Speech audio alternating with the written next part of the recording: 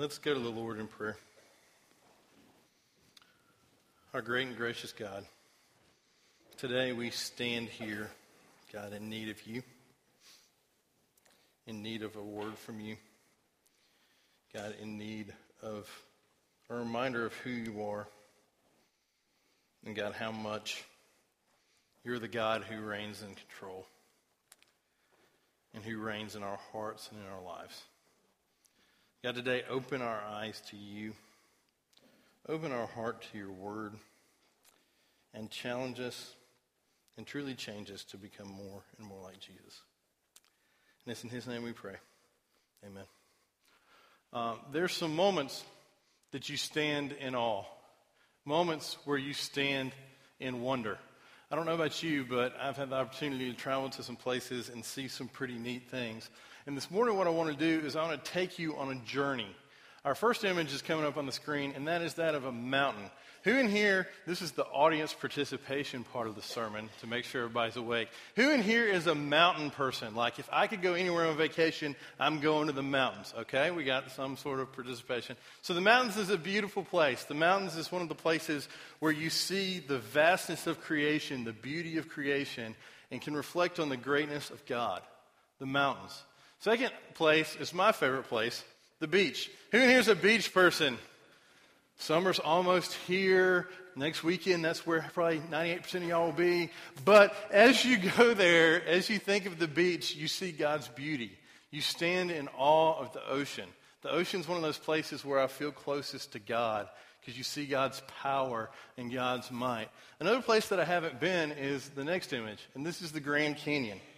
The Grand Canyon is one of those places where you can't stand there, I'm sure, and not be amazed at how large God is and how great God's beauty is and God's vastness.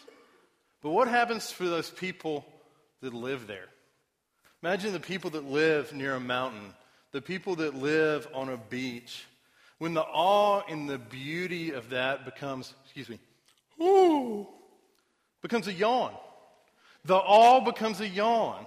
The beauty, the greatness, the vastness just becomes something else that's in the background. It's something that is just mundane. It just becomes part of your everyday that you just kind of miss the awe and miss the beauty of. Check out this next image. This is an image that we're all familiar with. A picture of Christ on the cross. This was once a moment that inspired awe for us. This picture represents a story that at one time brought you to your knees. A story that led you to a place of personal brokenness over your own sin and your own shortcomings before God. A story that led you to a place of deep awe, deep repentance, and deep worship. But the sad reality for many of us as we live our Christian lives, or if you're like me and you grew up in church and around this story, is that the cross loses its wonder. The awe descends into a yawn. The greatness of the gospel message goes from something on the forefront of our lives that defined everything about us to something that merely is in the background as we continue to live our lives as we want. This series through Colossians, we're seeking to simply rediscover Jesus.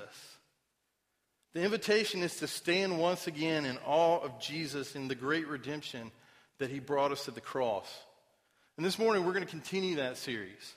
And my hope and my prayer for you is that if you're in a place of the yawn, that yawn becomes once again an awe. That we stand again in awe of this great God, because as we look at this text, we're going to ascend a mountain. Not the mountain in the image or the mountain you go on vacation to. We're going to ascend the mountain of God's Word, and this mountain, this picture of a Christ who is above all, a Christ who is greater than all, a Christ who is preeminent above all. And this morning we're going to look at Colossians chapter 1, verses 15 through 20. And if you have a Bible, if you would turn there, that would be great. And through this text, we're going to see one thing. We're going to see that Jesus reigns supreme over all things as our Creator and Redeemer. We will see that Jesus reigns supreme over all things as our Creator and Redeemer. We live in a culture where many people find themselves in a constant battle to be number one. It could be your sports team and the hope to be number one. It could be the week a few weeks ago when, for some reason, the whole world began to care about boxing for the Mayweather-Pacquiao fight. It could be that you want to be the number one salesman. It could be that you want to be the employee of the month. As a student, as a graduate, it could be that you want to get the highest GPA. In the midst of a culture not so unlike our own, Paul writes these truths to the Colossians that redefines how we view number one. Colossians chapter 1, starting in verse 15, reads this way. He, speaking of Jesus, is the image of the invisible God, the firstborn among all creation. For by him all things were created, in heaven and on earth, visible and invisible, whether thrones or dominions or rulers or authorities or powers. All things were created through him and for him. He is before all things, and in him all things are held together. And he is the head of his body, the church. He is the beginning of the firstborn of the dead, that in everything he might be preeminent. For in him the fullness of God was pleased to dwell, and through him to reconcile to himself all things, whether on earth or in heaven, making peace by the blood of his cross. So we begin to dive into this passage today. One commentator said of these verses that these are the most closely reasoned presentation of the supremacy of Christ anywhere in the Bible. We're getting ready to go up a hill, getting ready to go up the mountain and see the Christ who's great and above all.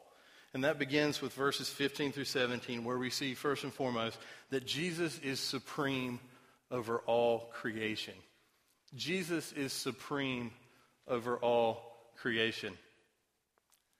Go to that place in your mind, whether you're at the mountain, whether you're at the beach, whether you're at the Grand Canyon, and you take in the greatness of all that.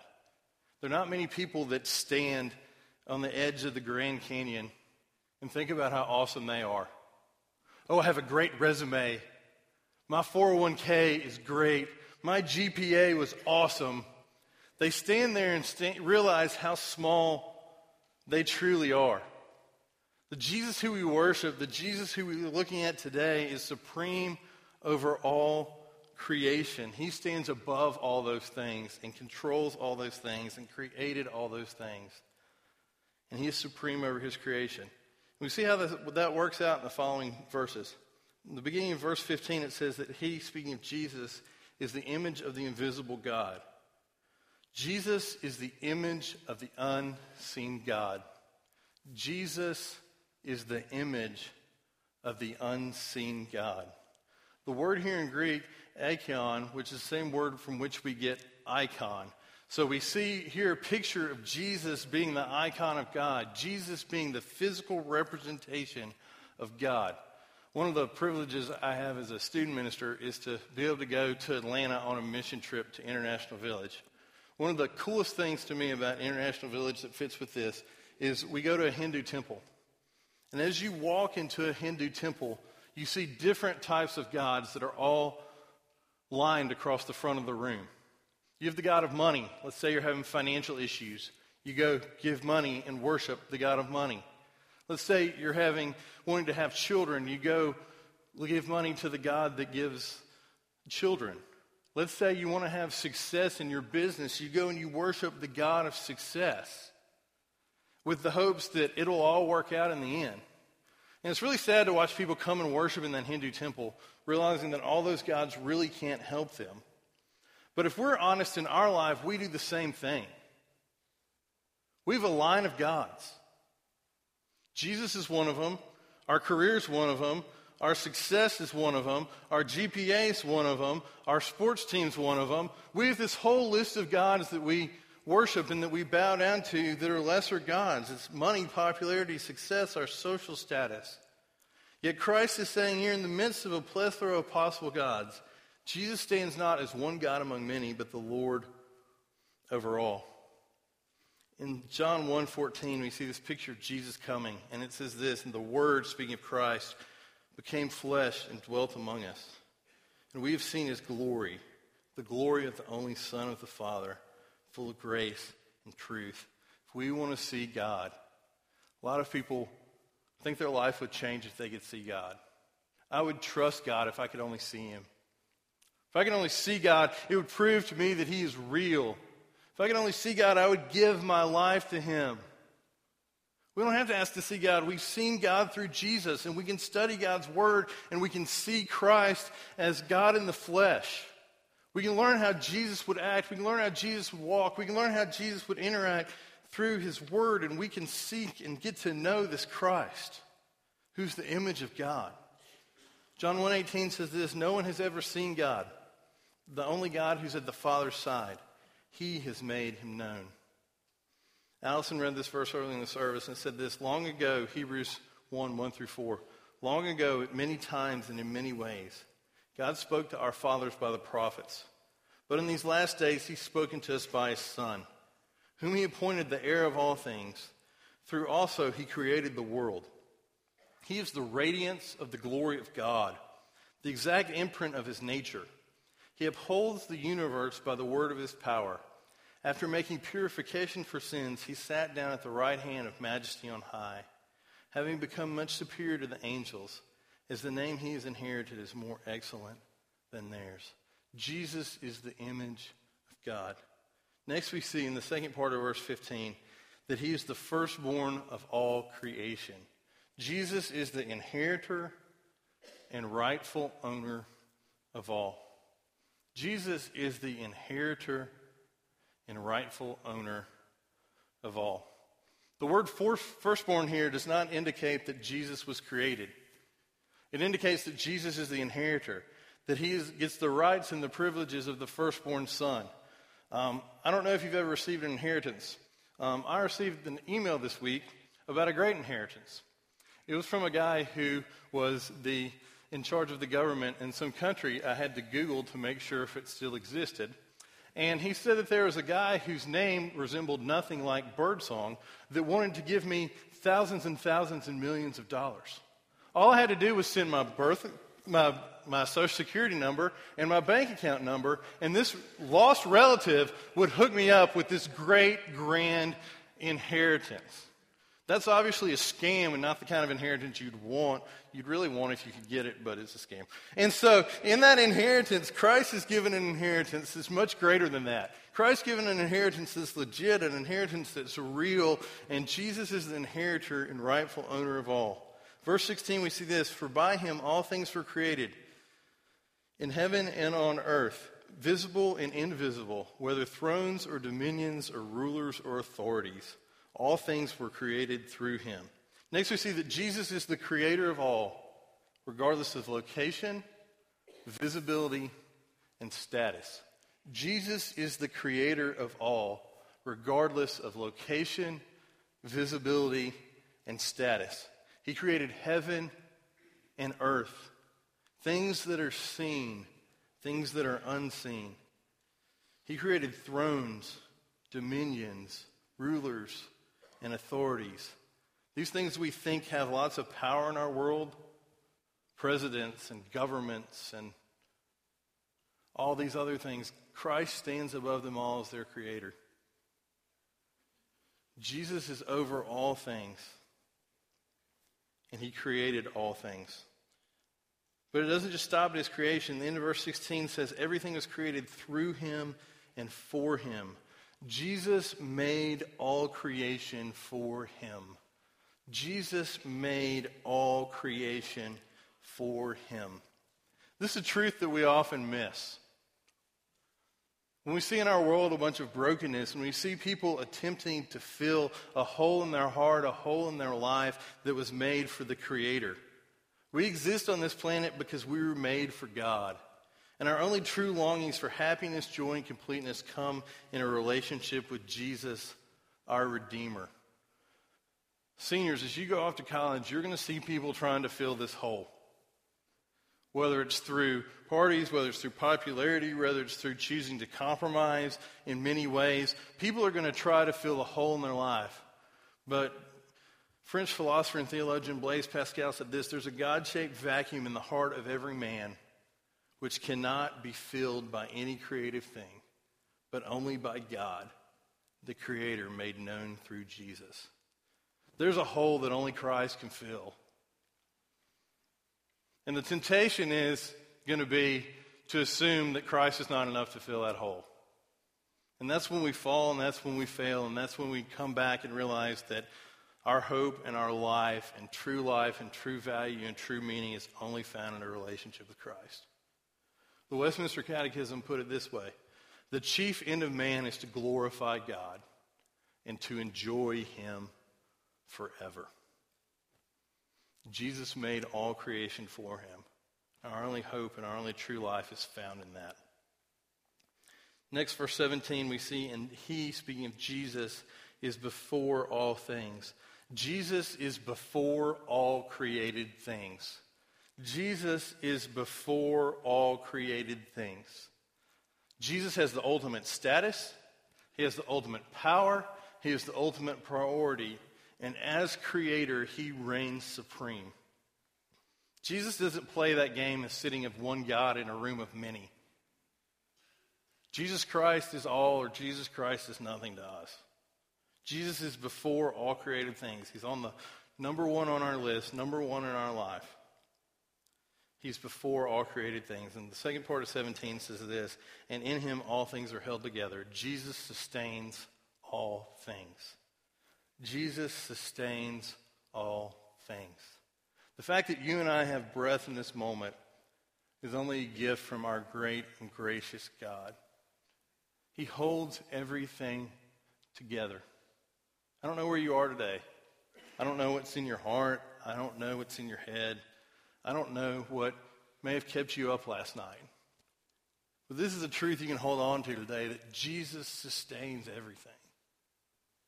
That though your world may feel spinning out of control, though a phone call this week may have redefined your life as you know it, Jesus sustains all things, and he will sustain you.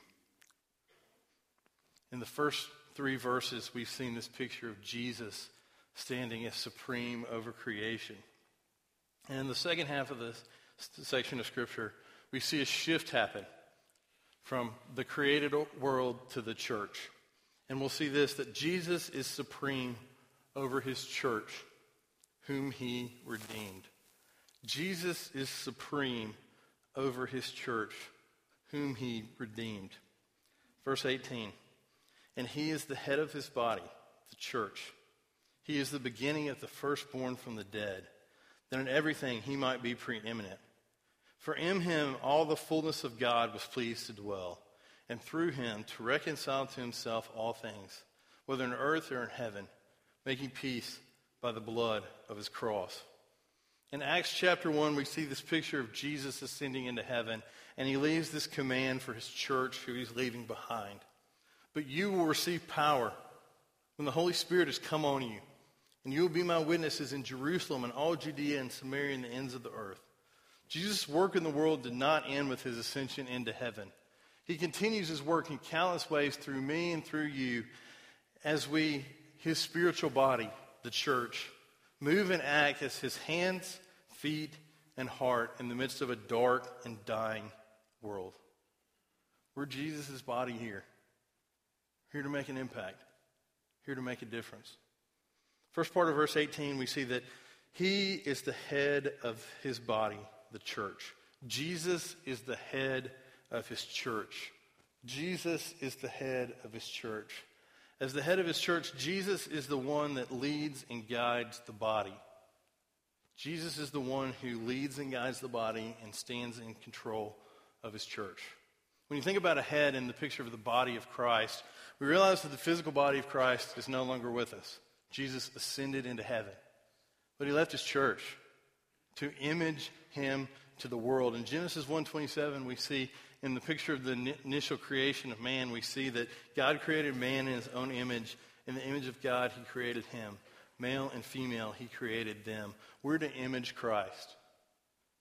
An old preacher said it this way: you're the only Bible that some people will ever read. What if someone's only interaction with Christ was an interaction with you?